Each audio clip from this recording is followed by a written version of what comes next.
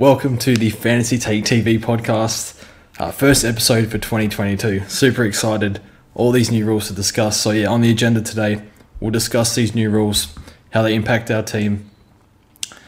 We'll also discuss the ownership stats have come out.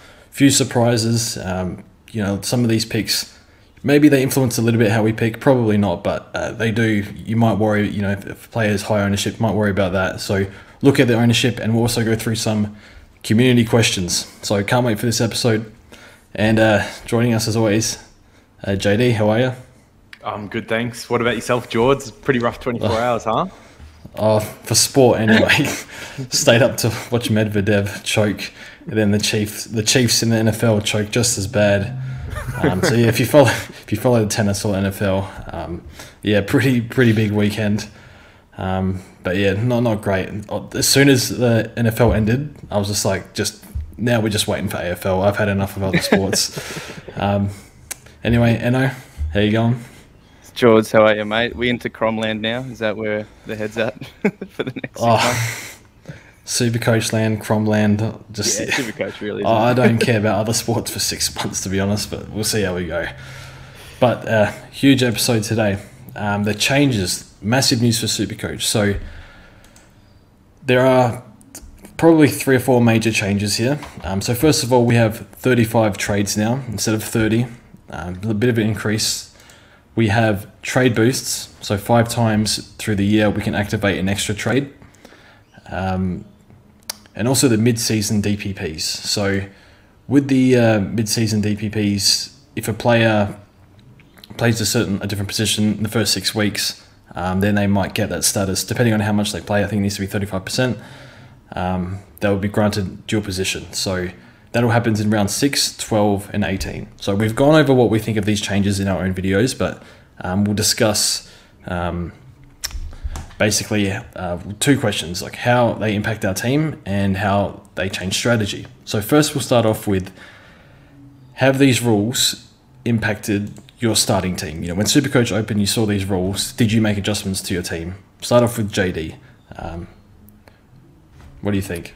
So I think not for me. I'm probably one of the more conservative ones. I had a look at the AFL fantasy stats last year and had a look at how many actually swapped into a forward or defensive position that were relevant for our Supercoach sides, and I could really only see a couple.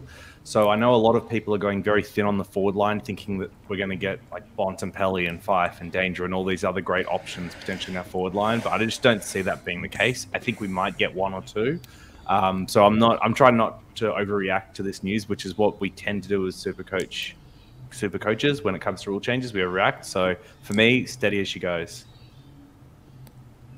I was the opposite. Initially, I overreacted. I released my team. I took Heaney out, who's been in my team all preseason.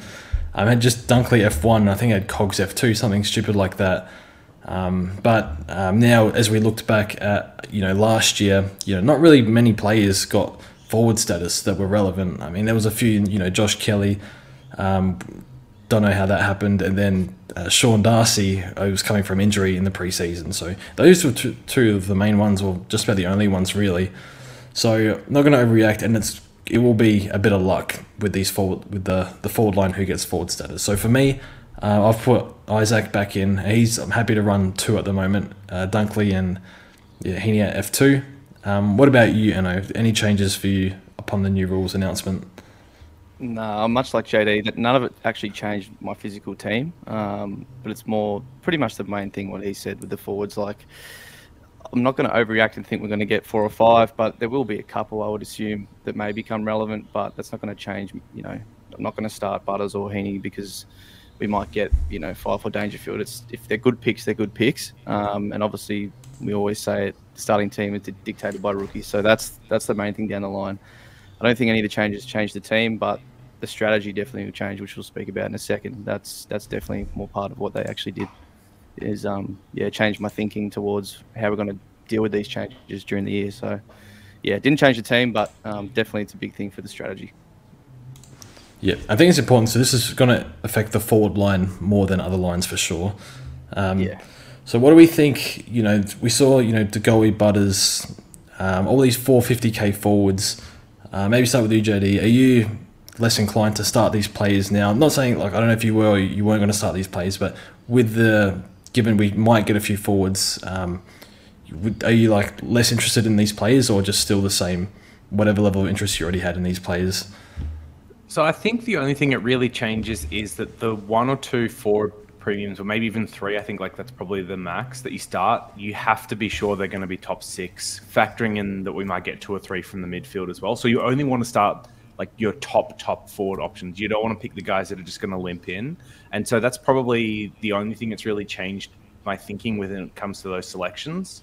Just making sure that the 2 or 3 that I do start are the ones I really believe are going to be a top 6 forward, regardless of the changes. Yeah, pretty much agree with that. I'm thinking max 3. Even 3 feels a little dicey, to be honest. I think there was an article today coming out where Leon said, we can use Toronto up forward. So that's a bit of a worry as well. So, I think we can leave it at that. Move on to the next question, which is, how do these changes alter your season strategy? Now 35 trades, DPPs, we go on a little bit more towards mid prices, just more durability risks, a few questions we have to answer. Eno, how do you think these changes are going to go for your team? We'll start off with the trade boosts. How do you think you'll use the trade boosts? Yeah. I'll put the trades to the side. Like I think it's been said, we had 34 last year, so that's pretty much the same. The boosts are definitely interesting. You don't want to plan when you're exactly going to use them, because obviously every team's going to be different. I think that's the main thing that's cool, is we'll get a lot more uniqueness with DPP and then trade boosts and what weeks people use them specifically in accordance to their team. Might get an injury, but others don't. So I think the main thing is like round 3, say you miss a good mid-pricer and a good rookie, and also one of your primos get injured, perfect opportunity to use it then. And then, as I think you've said before, in upgrade season, using 3, like maybe 2 or 3 weeks in advance, trying to get, all that cash banked and upgrade as quick as you can to maximize points. So, a couple of strategies there. Who knows what's going to work? It's the first season of it. That's the interesting part. And every season is different anyway, with players that become available and rookies and whatnot. So, I think the boost, I like it. It's a cool idea. I think it's cool. It's something fresh to think about. New strategy is always good. So, I'm happy or excited to talk about it during the year on what we should do. So, I like it. So do you think you'll use these boosts more offensively rather than for COVID outs? It's so hard to speak on COVID at this point, really. That's true. They're I think they're deciding now. I saw more in the next few days as to what plans they'll put in place. But because obviously WA border is a big one too, so we don't know what's happening there. We'll probably have to speak about that later, but you probably always want to save 1 or 2 for just big carnage weeks anyway, when 3 massive owned players go down or something stupid happens. So you always probably want to keep 1 or 2 up your sleeve, but I don't hate the idea of using them very aggressively to sort of maximise the points. So, I do see that being a good tactic. I can't see myself using it for that, right? Because we don't normally sideways premiums for a 2-week injury, and COVID outs are like 2 weeks capped. So I just can't see myself using for any of that. I think the best uses are probably the one that you put in Eno, which is like you're on that round 2 bubble and you might need to have 3 trade corrections. Like that's fine. I think the other one that's interesting is during upgrade season. Obviously the big problem with like injury prone players is if they go down during that upgrade cadence, then it like puts you a week behind everyone else. So you can kind of boost to kind of stay up with everyone else, but still sideways out your premium. But I think Jords is right. I think the winning strategy this year is going to be, you'll see like the people that win use like 3 or 4 offensively, and then maybe reserve 1 or 2 for the buys. That'd be my best guess of what happens this year. Yeah, the buys is the last one. Jords, what's your thoughts on? Because you can use, if you use them then, you can use 4 trades in 1 round. Would you be bothering to sideways primos, or what do you think? I think maybe 1 in the last round. But yeah, in terms of using these boosts, I don't want to use any in the first 6 rounds, not even 1. I think just because they will help us generate, because they're not really, I guess maybe it's helping you generate money early if you miss out on certain players, but I want to use these so I can downgrade 2 rookies at once, if that makes sense. So I want to use them between, say, round 6 or 7 and the bye rounds, and then save 1 or 2 for the bye rounds. I don't know if I'll save 1 after the buys. We don't really know how things are going to go. And as you said, JD, with the COVID outs, it's you just hopefully hold. I heard Rob today say that they're 10-day outs if you have COVID. I think that's a 1 week. Games. 1 week. Okay then. Okay, that's fine. So, like it depends on when you get pinged, right? Yeah, could be of course. could be 1. Yeah, true. So see how that goes. But yeah, I see myself using them offensively, but I don't want to use them too early. So yeah, I think they'll be good. But yeah, just upgrade the team, make plenty of money. So move on to. Do you like them?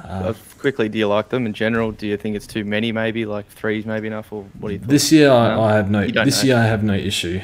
Next year, it's gonna be tough because people, when you give people something, you don't really want to take it away from them. So Yeah. see what happens next year.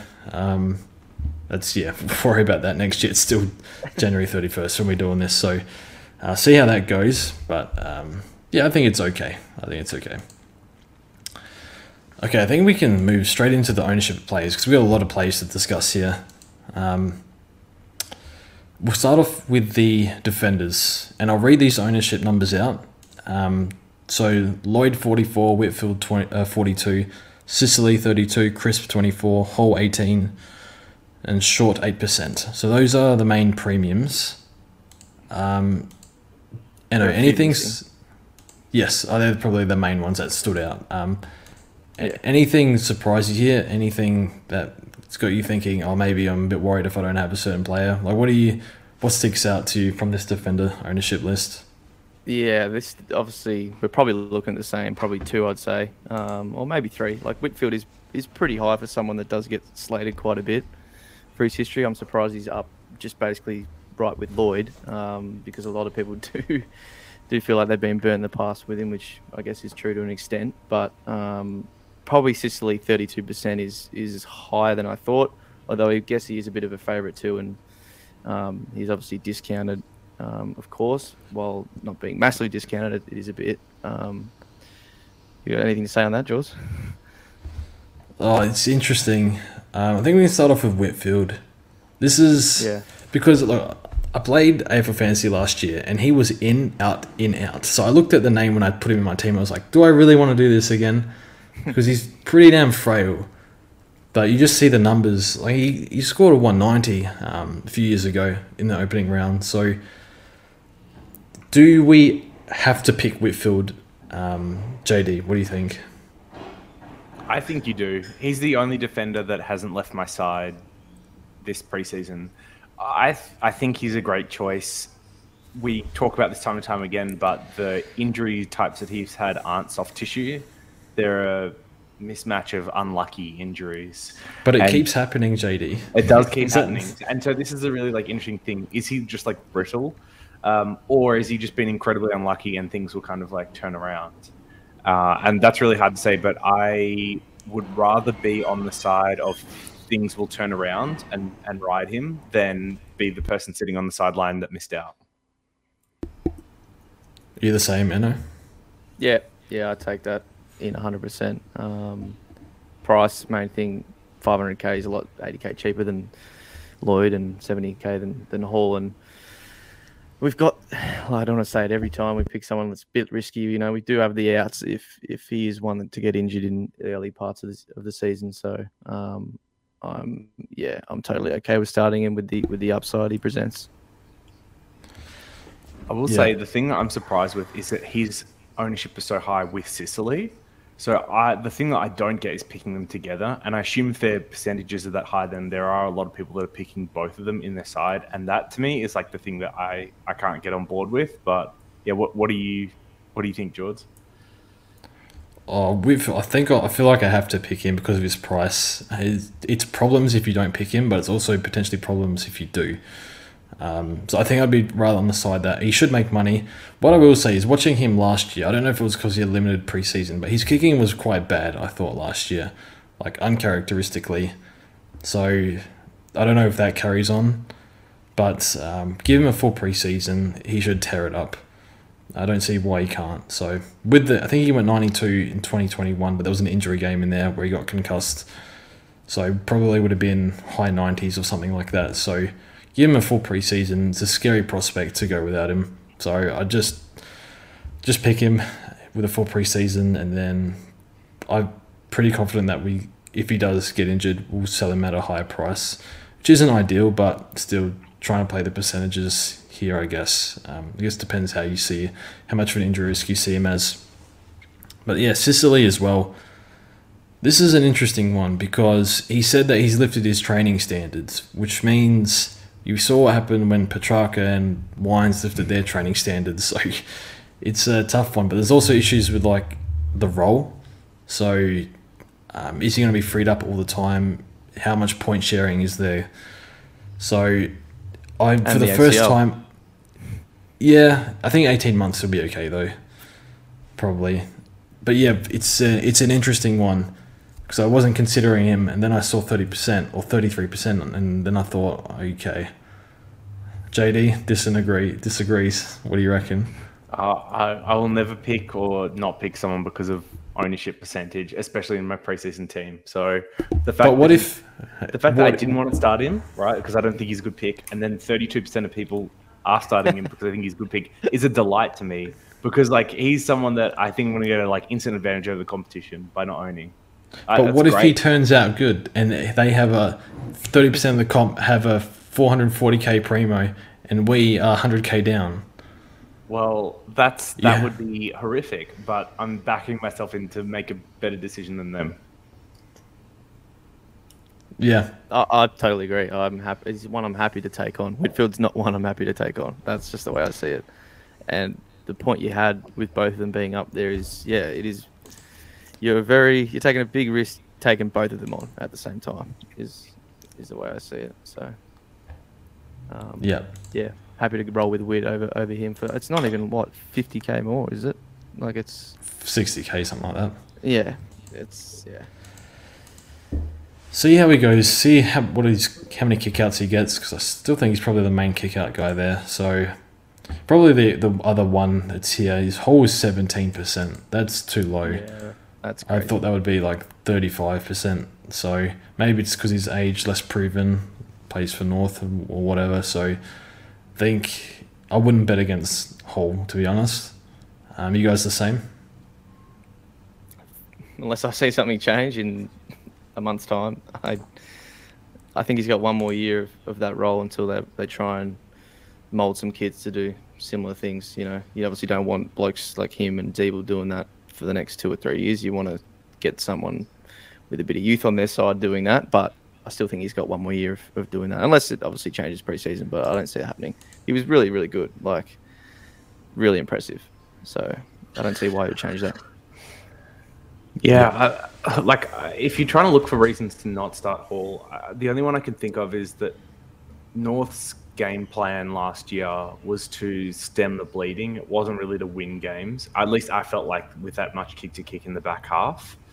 And I just wonder, like, at some point, will Noble kind of transition them away from that type of game plan or game style, which would then inevitably hurt Hall scoring. That's really the only other thing I can point to, apart from the obvious stuff around like age and injury history and that type of stuff. But if it's, you know, steady on as it was last year, then he should be a great option. Yeah, good point. So just quickly, 2 mid prices. So Miller are 17%, and how is Will Day on 14% ownership? It's preseason. People like a bit of mid-price madness, you know, in their teams at this point in the year, and then hopefully they learn the error of their ways and ditch them later on, because these are bad picks. They're just bad picks. I think there's a world where Miller works. I don't want to bet on that. He's very unreliable in multiple ways. Confidence, role, durability, obviously. So happy to skip these players. I think it's interesting if Miller can tick a few boxes, I can see why someone would want to pick him. I am under no circumstances picking him. But yeah, and Will Day, he's not even going to have half-back role, I think. It sounds like he's playing wing. Even like Bramble's a half-back. Sounds like he's going to have to move to a wing. So not much else to discuss there, really. Move on to the midfielders. So we'll start with the midfield premiums. Lockie Neal, 51%. Steele, is that 56? It's 46, sorry. Yeah. McRae, 42%. Clary, 38%. Walsh, 33%. Took, 16%. Tom Mitchell, 16%. I'll start here. So Neal, 51%, probably expected.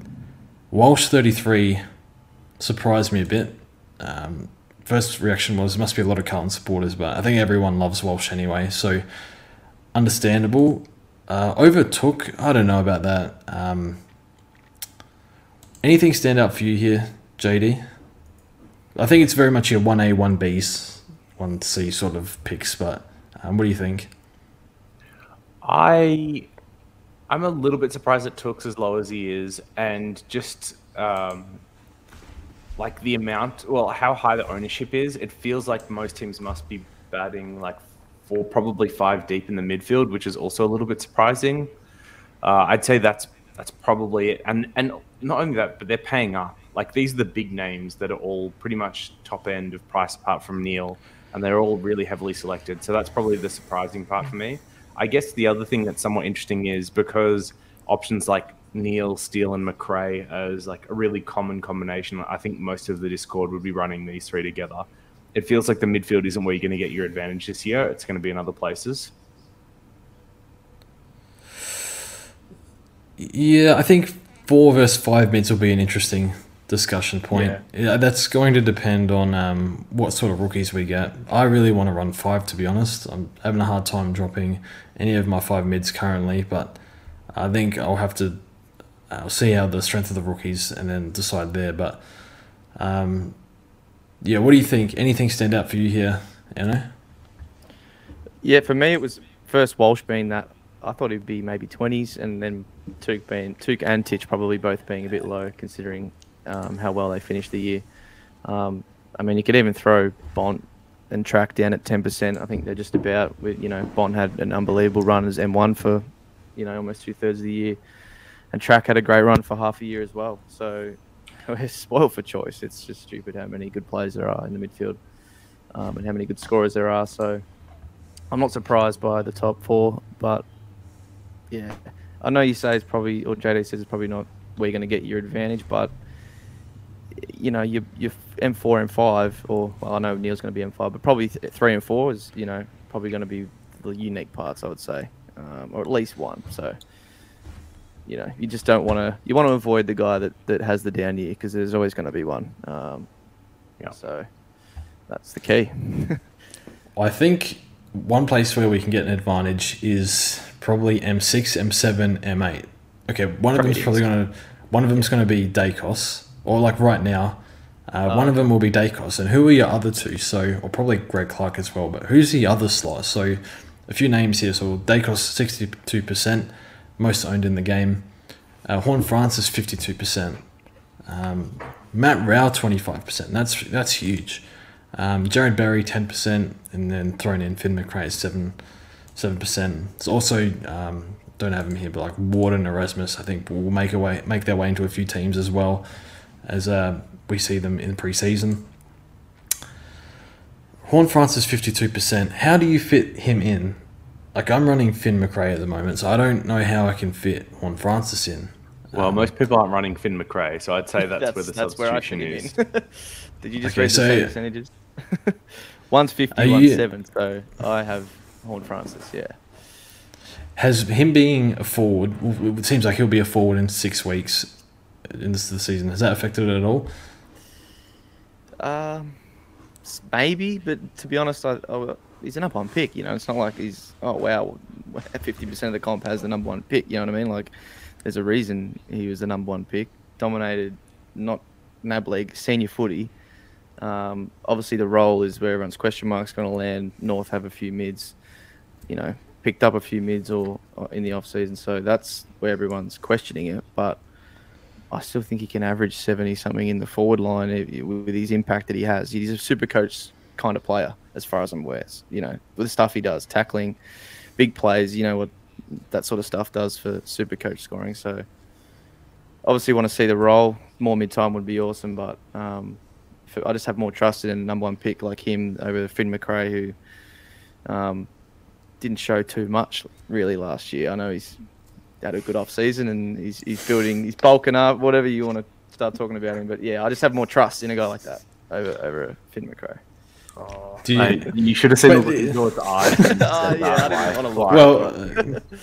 It's a hard choice because there'll be Ward, Erasmus, all these players. This 200k slot, maybe you run two of them with Dacos. Yeah.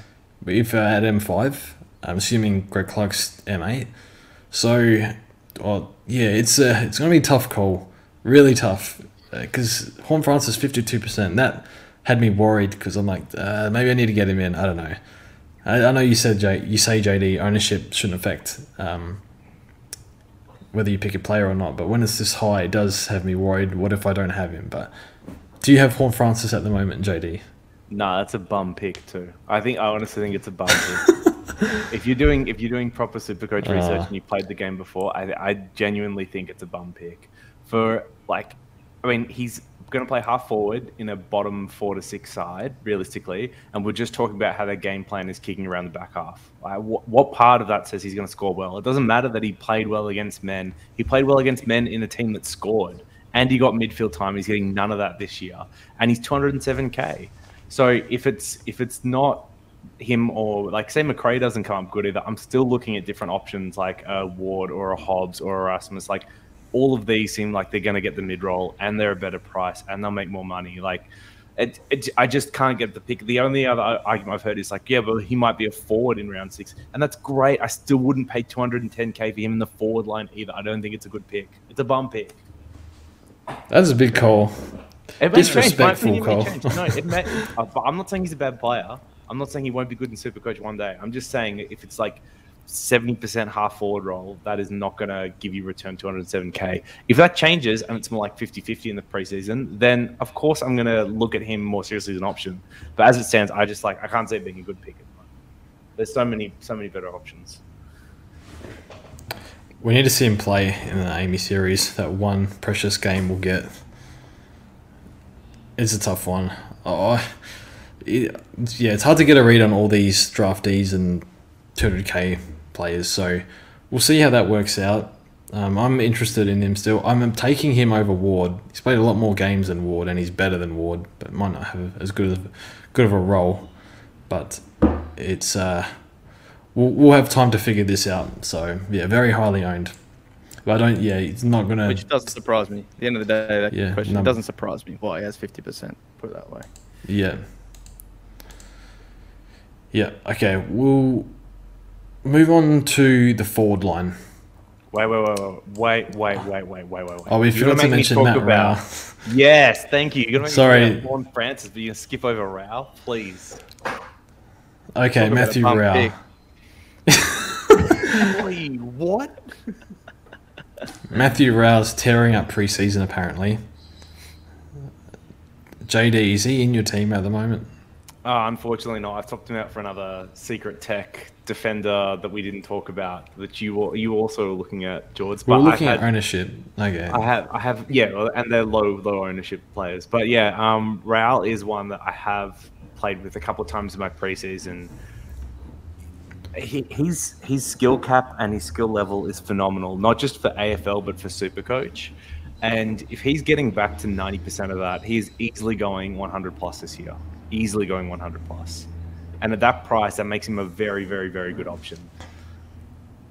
So there's so many people just dismiss, like, you got these smirks, you're looking away, like, oh, where do I look at 100 average? Like, oh, I better look at the run sheet. What's next? You can't see Rao going 100 average. No. He was bad last year. He was bad last year. He was coming off his shoulder and the PCL back-to-back, and they managed him with game time. Like, he was playing 70% game time a lot of these games. But he's found that explosiveness. He's going to be back to his best. We're going to see original OG Rao, you know, the sunscreen face, the book studier, the 9 Brownlow votes Rao. That's who we're going to see this year. 100 plus. Write it down. It feels like a dream I had 3 years ago. I can't even remember that happening. All right, I'm taking Dylan Shield over Matt Rao. Shield has 7 years straight of 89 plus average, and he's tearing up the preseason. At least he can score. I'd take a head-to-head bet. I'd take Rao over Shield. Okay, what are we betting over? You have to do something. You have to wear that stupid shirt again. By halfway through the year. Yeah. And then I'll wear the worst shirt I have. I have some shockers, so I'll give you some options. Yeah, I think they're a football team. There's a jersey that you wear. That's pretty bad, but you pick a different one. That's all right. All right, we'll settle that. Real versus Shield. Halfway through the year, we'll see how that goes. I guess that's the real debate. The big primos aren't. It's the mid-prices and rookies this year, really. Forward line, Joshua Dunkley, 51%. Duncan, 29. Butters, 25. Dusty, 24. Tim Taranto, 20%. Goey, 12%. Isaac, 8%. Taron Thomas, 6%. I think I can start on this one. So Duncan's quite high. Definitely a good scorer, 29%. How can you... Okay, the hypocrisy of a Heaney owner saying this, but his durability with the calf issues, hamstring issues, knee issues over the past 2 years. 30 years old. That's the biggest red flag I've seen in my life. I can't see a world where I start him. Maybe bring him in after the buys, where I don't need him for 22 games, need him for 8 games or whatever. Thought that was a little high. Heaney way too low, 8%, disrespectful. But I think people have been through the motions with him, so all the long-term players are sick of that pick. Butters 25 is probably about where I thought. Butters is a really tough one to get a read on. I'm still uncertain on Butters, and I'm kind of relying on what other people say about him, to be honest. But what we saw in the preseason last year, in the opening rounds, plus he should have increased mid-time this year. Pretty exciting stuff. So I think they need him in the midfield, need his ball use and pressure in the midfield. So, Eno, anything stand out for you in the forward line? I think you've said it. Okay. Pretty much the ones that do stand out. Duncan, yeah, go for it. So below Dunkley, aside from him, which one is in your team out of these players? It is Butters. It is Butters. But I share the same sentiments. I'm not as confident on him as others are. And that's not because of DPP. That's just because I'm not, just set that he's going to average, triple figures or close to it. But at the price, it does seem like an enticing starting pick. And obviously, besides DeGoey, at the same price, if he gets the same role, I think he's the best. But at this stage, until we see that, I think he's the better of himself and Heaney. So, but man, it's tough. At this point, it's tough without seeing anything. But it doesn't surprise me. His ownership, the one below him, does a little bit. I know he's, him, Dusty, Danger, Five are always the ones that you just probably lock in for 25% ownership because it's who they are. But Dusty being 24% is quite high for someone that people probably are off as a pick for the rest of his career now. So maybe they're autofield teams. I don't know. But it is pretty high. So that's probably one that does surprise me. JD, what are you thinking? Who's your F2 at the moment? I have an F2 and an F3. So I have both Heaney and Butters. Let's bring them together. Let's have a party. I would say the most surprising thing by far is that Dunkley is only 51%. Like, he is the only good option in the forward line. And by good, I mean, like, that is a lock, throw away the key, easiest choice there is. So for only 51%, it's crazy. Just kind of shows that maybe we're only playing against, 51% of the competition this year, 49% thrown in joker entries. Of what's left, I think, like Duncan, Dusty, Taranto all seem bad options to me. I wouldn't consider any of those as good starting picks. I guess the only good thing you could say about Taranto, for example, is that he's durable, but his role looks shot this year. I think of Heaney and Butters, I actually probably prefer Heaney at the moment.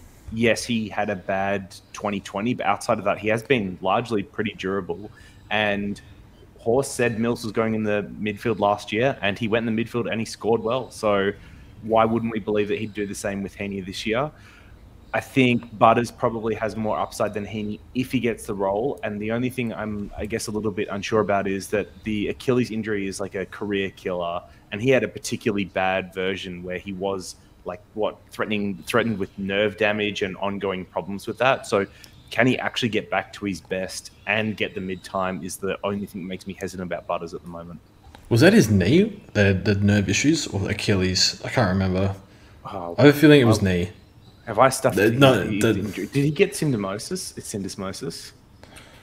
He had both. He had a syndesmosis and a knee issue. Either way, it's that doesn't injury's injury, but yeah, that was concerning. He did have bad nerve damage, so that's a bit of a worry. So when I couldn't feel my foot was his quote. Maybe he didn't have the Achilles, getting confused with someone else. Probably Mills. Maybe Mills I don't know. Yeah. Mills and Gresham were the two Achilles, I think.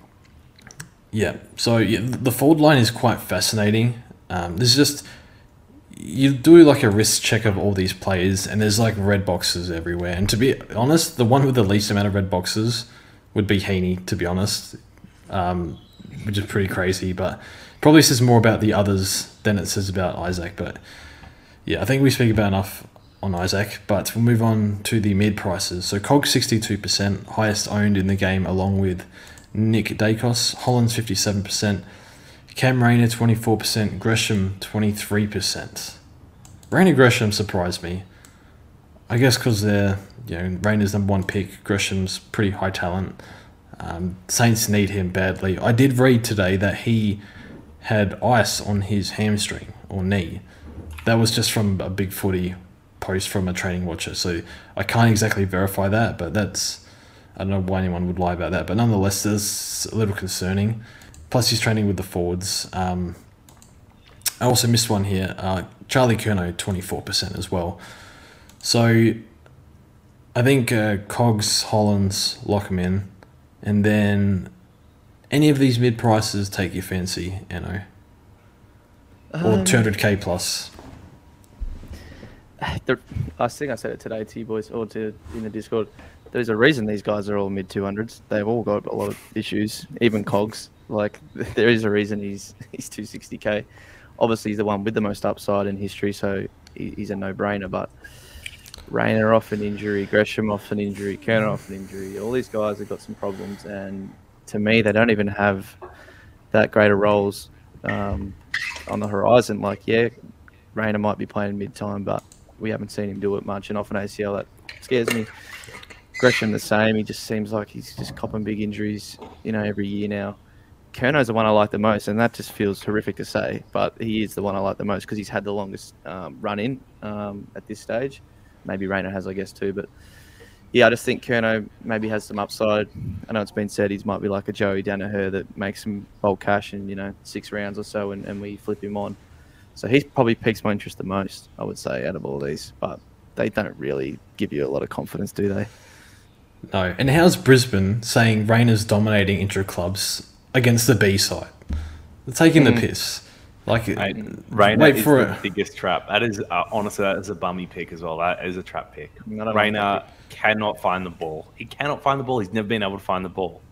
And you think he's going to magically come off ACL and all of a sudden be like a 20 possession a game midfielder? It's just not happening. It's not happening.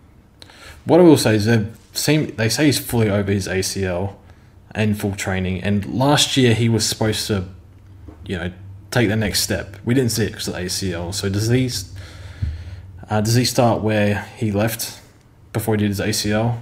And yeah, I'm interested to watch him because 260, 270, whatever he is, I think it's 280 actually. It's a bit, but it's not a huge amount. So we'll see. I'm interested to watch him. I have no plans to fit him in at the moment, but I'm interested to watch him nonetheless. But yeah, I'm not convinced just yet. It's all talk at the moment. If he wasn't draft pick 1 and he was draft pick 30, would we even be talking about him? No. Probably not.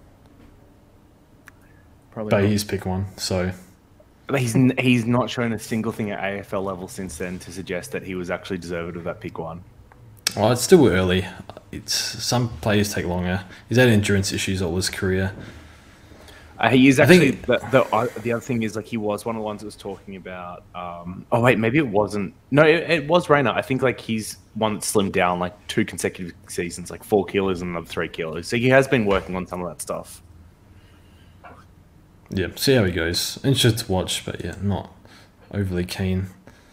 Oh, we've got one more name. I think Eno's written down. Will Brodie at 12%. I just had to put it there. I am. One thing I read is he's doing really well in the clearances, and another thing I read Andy Brayshaw's got 20 clearances in a row against him, and another thing I read that he's on par with Sean Darcy in the running. I don't know. I'm interested to watch him. When I heard that Sean Darcy one, like, are you kidding me? Like really, but do we need to spend any time on Will Brodie's? No, we don't. I guess I'll watch him. I'll watch him anyway, but it's just red flags left, right, and center with him. Someone in Discord wrote that? I think it was in Discord. They wrote that Will Brodie was made to crash packs, not to spread them. And the problem is that AFL is going the way of you have to be able to spread. And he is someone that is how many years in the system now, and he's still finishing dead last in time trials. I just cannot see him getting games reliably. Yeah, it's VFL superstar vibes from him. Move on to the Rucks. Rucks are the most interesting they've been in a few years now.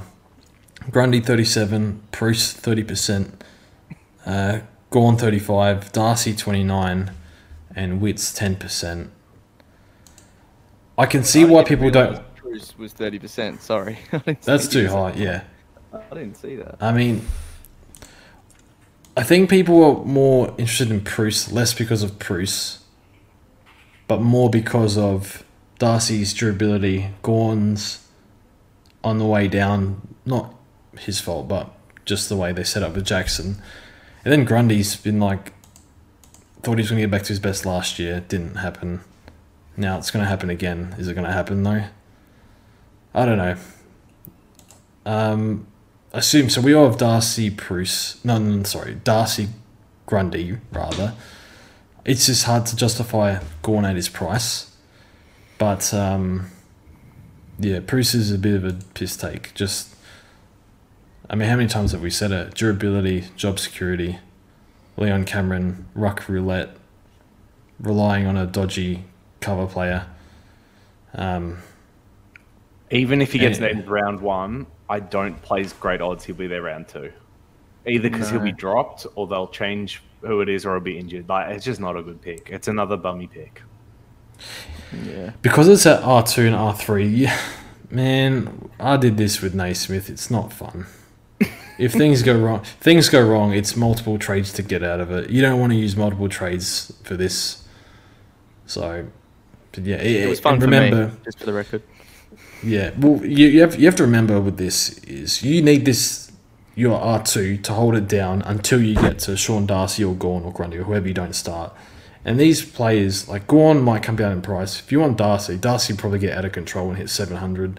And then it's just in the hands of his durability. So it's you're betting on timing, you're betting on Bruce as a pick, it's betting on if you have an R3 such as Max Lynch or Combin. Hayes is probably not going to play unless Lysette's out. So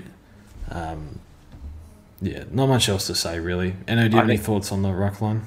I was just going to say that's like by far the biggest point. All these other mid prices that we talk about were like slightly speculative picks. They've all got people that you could swap out of. Like, say I start Rao and he doesn't work out well, I can go to like Lipinski or Shield or whoever.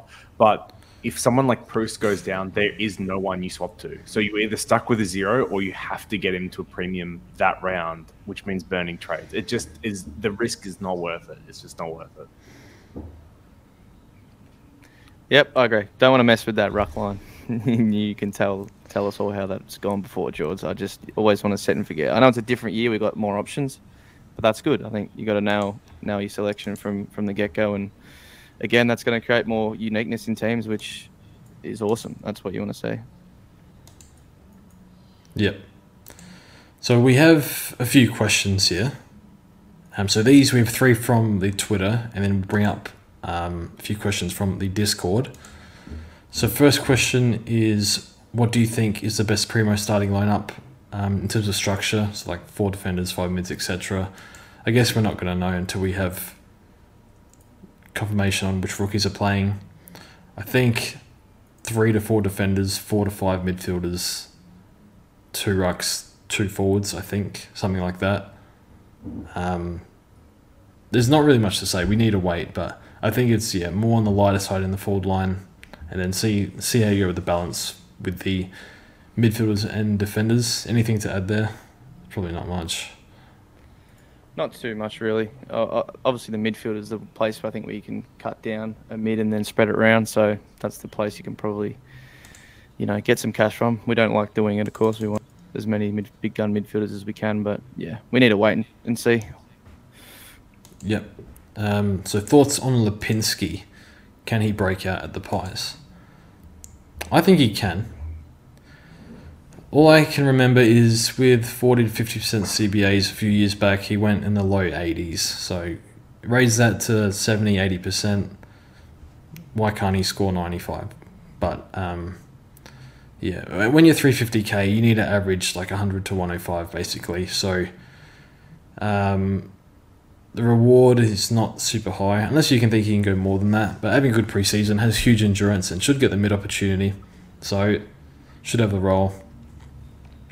But yeah, I guess midfield slots are pretty precious, so not one I'd probably not one I'm considering, to be honest. But interested to see how he goes. But I think that'll do with Lipinski. So next question: who are some players you think that could get dual position during the season? JD, any players spring to mind that might get DPP specifically in the forward line or get forward status? I think this is really hard to predict. The one that most people have talked about, I believe, is Fife, just because is one that's talked about getting more forward time, especially as they transition to a younger midfield. The only other thing I think would be interesting, I'm going to bring up the Bombers because why not, is that now that the midfields return this year, right, we've got everyone in. If they're still going to play Stringer in that midfield role, who's starting forward? Is it Shield? Is it McGrath? Is it Caldwell? So I think like one of those is an interesting mid-price option that might get forward eligibility, but I would not be in the business of predicting premiums that are going to get forward eligibility. And for the record, I don't think someone like Bont is going to get it either. Would you be surprised if I told you Fife had more than Mundy and Brayshaw last year? CBAs, no. I'm well aware. You probably look at that. That's one thing they talk about is him like moving out. Yeah. I'm just surprised that Mundy and Brayshaw were below him, but it's close. But yeah, obviously the threshold is very, very close. So and Sarong topped it. Yeah. I guess it depends on maybe some players are being managed. So I don't know how Matt Crouch can start off half forward because I think he needs to start in the middle every time. But coming back from a groin, do they manage him a bit? It's like stuff like that with like what we saw with Josh Kelly. So see if any players get managed early. Bulldogs mids, who knows? We could get 5 Bulldogs mids in the forward line. You just never know. Could get one in the ruck. Bont R2, that would be pretty good. What is it? Baz and I think Baz and Lockie Hunter are mids. Who knows? Could get bevoed, but the thing is they could get bevoed back, and I don't know. It's tough. The only other one that comes to mind would be Zorko getting defence eligibility, because there's a lot of talk of him starting at half back, which would be pretty interesting if that happens. I think he'll be either a forward or a defender, because already in like match sims, like he's not playing mid. I guess it's pre-season, but they want to use like Bailey and stuff through there now, so see how that goes. Maybe we get a few rucks at rest. Ryder and Marshall both fully fit at the start of the year. Maybe Ryder's Marshall can get forward status, just because like Ryder was out a fair bit last year, so that's probably why Marshall missed out. But yeah, hopefully we get a ruck forward, that'd be great, and then maybe mids, a few mids, so see how we go. Now I think we'll bring up the Discord questions. So JD, are you able to open the thread? Yep. It should be on screen now if you are looking at the broadcast. So yeah, we just posted like 2 minutes before we recorded. Whoever wanted to ask questions could, and we'll just Oh, I guess I'll just do quick fire with yourself and Eno to go through these as quick as we can. Try and get through as many as possible in the next 10 minutes. Let's try and cap this in an hour. So, Jords, firstly to you, thoughts on Matt Crouch now that he's back in full training? No. Because, first of all, limited preseason. Second of all, you remember he was dropped a few years ago. I'm not saying that happens again. I know he's important, still an important player, but Keys can go elsewhere, but like Sloane's probably going to play mid again. I don't want him to. Laird has to play mid. They need to get time to Schonberg. And we drafted all these kids like Berry, a few new ones this year as well. So we need to... This is like too one-dimensional with him. But yeah, long story short, no. All right, Eno, second question. Thoughts on not getting McRae or Lloyd when building a team? So you're missing out on the top scoring midfielder and defender from last year. Thoughts on this? I know you do like this, that it doesn't always end up that way. These guys don't always back it up. I think McRae is one that can. Lloyd, I can see a world where he's not. There's a lot of good defender options, so I don't hate avoiding him. McRae is one I just really can't see myself going without. So yeah, I don't mind Lloyd not going without Lloyd, but both of them would be a bit of a risk. All right, excellent. George, we're going to get a lot of midfielder questions, so I think I'll give both of you an opportunity to answer this at some point. But who to start in the midfield for Primos? Maybe you just want to share the 4 or 5 that you've got in your midfield at the moment. Yep. Steele, McRae, Took, Titch, Neil. And then at the moment, if rookies don't go the way I want them to go, Took will be cut into a defender. I don't want to cut Took though. It's a hard decision. But those are my 5. Yeah, perfect. I think I've got the exact same 5 as you, but I've got Walsh instead of Took. All right, and the structure question we've already answered. Eno, which rookies have been impressing you in the preseason so far? Hit me with 3 names. And if you say Juan Francis, we're McRae. Well, see, this is where I'm not across all this stuff as much as you two right. guys. You read a lot more than me. Throw it to Jords. So throw it to Jords. Throw it to Jords. Jords. I like what I'm hearing from Erasmus. Mm-hmm. I loved him in his draft year. Has a good contested game, good overhead game, air game. Finn obviously improved this preseason. Throw Brody Kemp in your defence for now. I think he'll get opportunity. Impressed in his VFL numbers weren't super great, but I think he's going to get a decent role back there for Carlton. Was a very high talent. I think Nightmare had him top 5 or top 6 in his draft board. So can run and carry, can intercept, has a few good defensive traits. So I think we'll get a few 150k defender rookies. So Sin, Perez, Kemp. I think we'll get all 3. Good chance. So maybe you can chuck them down back. All right, excellent. Thanks, George. Eno, out of McRae, Steele, Miller, and Oliver, which one of those are you cutting? For me, it's Oliver. Thanks for that question. No worries. George, back to you. A favourite of yours, of course, Mitch McGovern. What do you think about his new role? Is he going to be relevant in Supercoach for this year? It's a tough one. His dribbling is pretty bad, and I remember when I was working at Coles, he used to always come in and buy Alan's snakes. So don't get George started on players that don't diet right. That's an instant cut. Well, his dribbling is atrocious. His work ethic is questionable. I suppose you always got to work hard to get the AFL level, but to make it, it's another level of work ethic. So those are both very questionable. I guess new role. He could have just been buying it for the coach, right? The coach's box needs the Alan Ollies at the quarter time. You seem thinking maybe he's just a good kid for the coach. Who knows? But yeah, no. I'm interested to see how he goes in the role, but chances I pick him are slim to 0. Excellent. All right, we've touched on this one a little bit. So, Eno, Whitfield going to survive a season without getting injured. Does the risk outweigh the reward? How about this? Over or under 20 games this year for Whitfield? And if he's under 20 games, can you start him? Get your crystal ball out.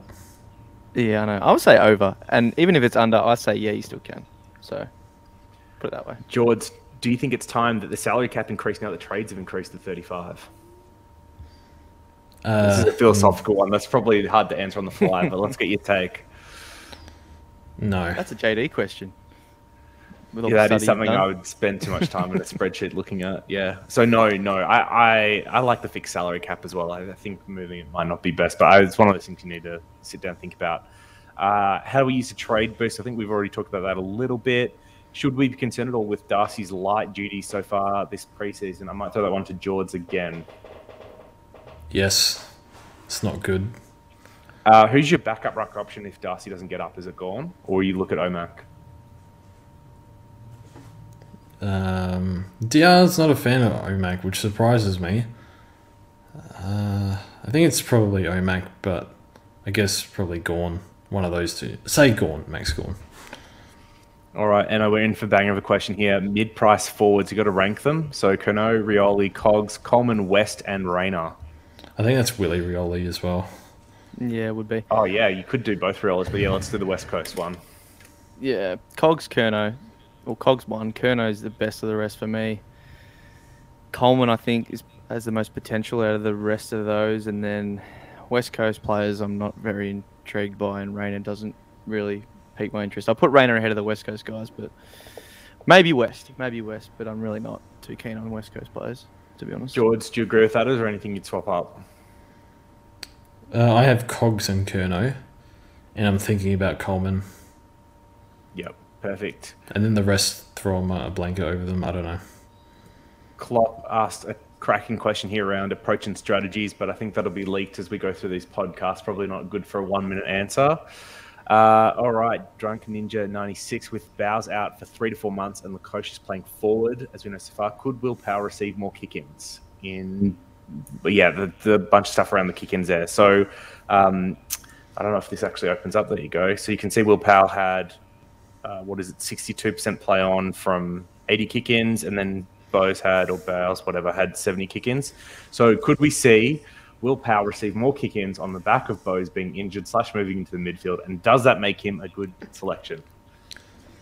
I don't even know what he looks like, to be honest. I can't help you. Oh, come on. You know Willie Powell. He's got some dash to him. He averaged 82 last year in 22 games. So he was actually pretty good. I remember watching him because you made me get Bowes in, so I was watching Gold Coast more than I bloody wanted to. But he's actually not too bad of a player. And if the kick-ins come, he could average in the 90s. But it's just like not. What's his someone you role? would consider. Yeah, he's like a dashing sort of halfback. They Takes got the game Weller on. going back there. Okay. I don't know. And I don't know. He's enough about him to 446k answer. because of his actually pretty good year last year, so it's a bit much. No So disrespect this to him, just don't know. Go on. Yeah. Nah. So this next question is a joke question, I think, aimed at me from Sammy, who finished third in the BBL, because I was bringing up Lockie Weller, like, hey, did you guys know he was moving to halfback? Apparently this is like really old news that everyone else knew. So yeah, thanks for that. All right, next question. Sammy's he's an OG Weller owner. He had him 2 years ago in the There back you half go. of So we 2019 and actually did well. Anyway, all right, so yeah, Will Power, we've answered that. What do you guys think Kerno will average? Both of you, let's get a number. 74. 75. Oh, excellent. Is there someone you feel like could be a trap that everyone else is picking or considering? Oh, I think good we spoke question. about it. Well, for me, it's Sicily. I'm not to say full trap, but for me, it's someone that clearly a lot of people are picking that I'm not as keen on, to phrase it that way. I wouldn't say full trap, though. Any of the 200k player not named Dacos that you're picking instead of Finn McRae. Okay. He has really good points per minute, by the way. Who, McRae? Finn, yeah. Yeah, Really in good. seconds. It's probably jacked up by that 11 Both. touch term. Yeah, 12. And then to throw out a different name, we saw in the defender stats, like Stewart has something like 17-18% pick rate. Liz Frank injuries are no joke. I would not be starting him. I feel like that's a trap starting pick. What do you think Coleman will average with Zorko at halfback? George, you've been considering him. What do you think? Need to see how many kickouts he gets, because I think he got 1 or 2 in the finals, Coleman. So now Birchall's gone. Who gets them? They give it all to Rich. Starcevic take a few. Does Coleman take a few? I don't know. And I don't even know if Zorko's moving to halfback. There's nothing official. That was like a second-party source, third-party source, whatever it's called. So I just answered, what will Coleman average? 79, 80. I don't know. Eno, two of your favourites and one that you'll have a hard time answering, Walsh or Titch? Walsh, because I trust him more. But Titch is still a good pick to me. But yeah, Walsh, for keeping it quick. All right, Crisp or Ridley? Who do you have? Ridley, easy. Yeah, I say Ridley for me. Chris got a new game plan going on, and yeah, they let him push up a lot into the midfield. I don't know if he's going to do that anymore. A lot of stuffing around with it. Did Collingwood under Harvey and Buckley. So, yeah, I like Ridley more. So, Drunk Ninja on a Lipinski question. So, if he plays enough forward time to get that eligibility in round 6, could he be a top 6 forward for the year? It depends what he averages. If he averages 95 plus, sure. Yeah, If he doesn't, no. I'm So- going to answer that. Based on what you said before about Lipinski, you said it would be difficult for him to get to 95, and that's probably what we need. No. I think he will get to 95 if he gets 70-80% mid-time. Okay, so then, yeah, I guess your answer would be yes. But if he's getting 70-80% mid-time, he's not getting forward eligibility. So then, Yep. So So probably the answer to that question is no. Any thoughts on the ruck situation on not going Darcy and Grundy? I think we've covered that. Is it wise to run Ward at M8, or should I field Greg Clark? I feel like this is a Jords question. Do you have strong views on this? Oh, well, all I'm saying is Greg Clark's waffle average was more than Ward's NAB League average. Like, what do you want me to say? Let's look at the numbers. What will it take for you guys to consider Rao M5, M6? Not much is the answer to that question. I'm already considering him. Thoughts on Rochelle? Nothing. Oh, this is an interesting one. No. I was referring to the question above. No, Rochelle's an intriguing one. It's hard because he's going to play almost predominantly forward. I don't know if his fitness is up to scratch yet, but he's impressing. Kicked like 4 or 5 the other day in an intra-club. Doing all the right things, but realistically in a bottom team, I don't know how much he pushes up the ground or not. More you're marking forward than you're crumbing forward, so... Hey, it's going to be hard to justify that price. Why can't Rochelle? Yeah, it's true. I'm not sure. It's just like he's not going to score much, I don't think. So, I'm keen to watch him though. Holy cow, answering that Raoul he thinks could be a trap. So I think that's a ban or a kick. What are we going with? Crispy Supercoach, is Crisp a lock for any of you guys? I think the answer is no across the board there. Hammy, the player you want to pick but can't for whatever reason. Ooh. For me, it's probably just one of the big mids that really, like Clary or, you know. I don't know. Probably like, I don't know. Lipinski. What was your answer, Eno? Like Clary or something, and a bit of a cop-out answer, but like one of the big mids. That Just another midfield. Yeah, okay. I'll tell you. Ridley is mine. I'll tell you. Can't fit him in. An outside one, I'm not going to say Rao again, but Clark, now that he's at Freo, I really wanted him to be a defender and run that back and kind of get redemption for last year, or maybe even like a Young if his price was cheap enough, like 2 guys at Burmy, but not to be the case this year.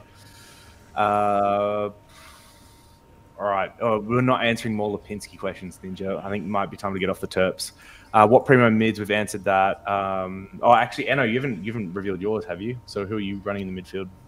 It was actually like a combination. I got Walsh like you, but no Titch or something. But it's McRae, Steele, Walsh, Neil, and 2. I think. So, excellent. All right. So you don't mixture. necessarily have to start them, but a player you're backing to break out this season. Well, let's go for a name that we haven't mentioned so far. Don't know. Dan Rioli, maybe. Dan Rioli got kickouts in the last game, so maybe if that, I don't know, if he splits with Short, you got to give Short more, surely. But if he can get, I think at 20%, if that can be lifted to 35-40%, we could see him push 90, because he went 85 without Hooley in the team. Plus he gets pre-season at halfback. That doesn't necessarily mean he'll improve, because that's what Bose did. He had a full pre-season at halfback for the first time, and that happened last year. But nonetheless, Dan Rioli I can see pushing in the 90s. Okay, I was surprised by that. Is he that bad? No, I thought we were going another way. I get what you mean with the role and whatnot. Okay. That could be could be. A Oh, okay, I know what you mean. Yeah. That many people don't think he's a good player. Is my point. Okay. But maybe he can find himself back there. Yeah, I don't really have one JD on the top of my head. Do you? There's like lots of second-year Port players I think you could pick, but I'm going to go for a homer pick. This is the year of Sammy Draper, the year of the mullet. He's going to break out to be that almost primo ruck level scoring into the 90s this year, as long as he stays fit and healthy. Shandy, good question here. What will you be doing differently this year compared to last? Is there one big thing in your mind, Jords or Eno? Oh, many things I need to do differently. Need to hold my nerve on rookies. Let it go if you miss a rookie. And then, yeah. Don't fall for Tex Walker. Too late. No meme picks. Yeah, I don't mind the rookies call. I think we should be able to get most of them this year. The only question is over how many games these kids have really played over the last couple of years is a big question mark. But yeah, I think just quickly with rookies, you can kind of sort of figure out what they're going to average based on, I don't know, age, role. So, like, for example, I brought in Heath Chapman last year for 200k. Why? He's so young. Yeah, they had a few other defenders back there. So, yeah, like he started off with an 80 and a 90. He's not going to average 80 and 90 in his first year. So, yeah, stuff like that. Anyway, move on.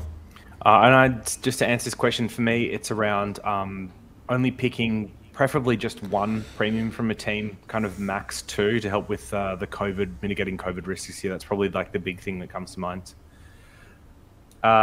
We've touched on this a little bit, but are there any real F2, F3 premium options, and how poor do the mid prices need to be for us not to select Dunkley as our only forward premium? I mean, I only like Heaney. Yeah, I think there's no obvious F2 primo option. I think we've got Dunkley as a standout, and then there's nothing obvious as an F2 or F3 to me at the moment as a real primo option. They're all speculative, with, I think, agreeing with Jords, like Heaney's the least of those at the moment. Yep. All right, yeah, and then to be able to afford your third. Sorry, to be able to, if you wanted to go 3, you have to give up M5 or D4. So. And we're paying up for rookies, so it's tough to fit more. All right, so then 2 questions to go. So firstly, is this the year with potential COVID interruptions, the one that you can pick a couple more potentially injury-prone players than normal? E.g. the entire forward lines that we're picking at the moment. Oh, no, I don't think so. I think it helps the Darcy and Whitfield pick a little bit. But I wouldn't be going Taylor Adams in the midfield, like probably a bad example, but like Luke Ryan in defence because you want to pick him. Like, no, wouldn't do that to that extent. Only the ones like Whitfield and Darcy who have stupid upside. But yeah, still want to make a balanced team. Like I had Heaney before the rules changed, the extra trade, so yeah. Yep, I still think it's going to be difficult to get to a full premium side, which means you don't want to be wasting too many trades on sideways. So we try and give those a miss. And then for Big J all day to finish off, tips on producing more content. I'll just give 2 here. So I think you can either find people that you enjoy producing content with, and that makes it a little bit fun, less of a job. And then secondly, just try and get yourself a schedule that you stick to throughout the year. And don't overcommit, because as soon as you overcommit, you burn out. But I think that's everything for tonight. Who shall I hand over to sign off? Sure. Well, that was good. That was a good podcast. So go on, JD. No, I should have just said thanks everyone that asked questions in the Discord, and if you want to be a part of it next time, then make sure you find us up the Fantasy Take TV Discord. Yeah. Also check out Facebook page. I'm putting different stuff on the Facebook page than Twitter and stuff like that, more in depth write-ups. So check it. Should be good. So Eno, JD, well, Eno, pleasure as always. Yes, it is, sir. Yes, it is. JD, also big pleasure. Thank you for having me, and thanks for an hour of fun. We'll do a few more of these, lots to discuss. We need to discuss all the other lines in a bit more depth and whatever else comes up. So, yeah, thanks for listening, everyone. We'll be on Spotify, SoundCloud, YouTube. Check us out, and we'll see you next time.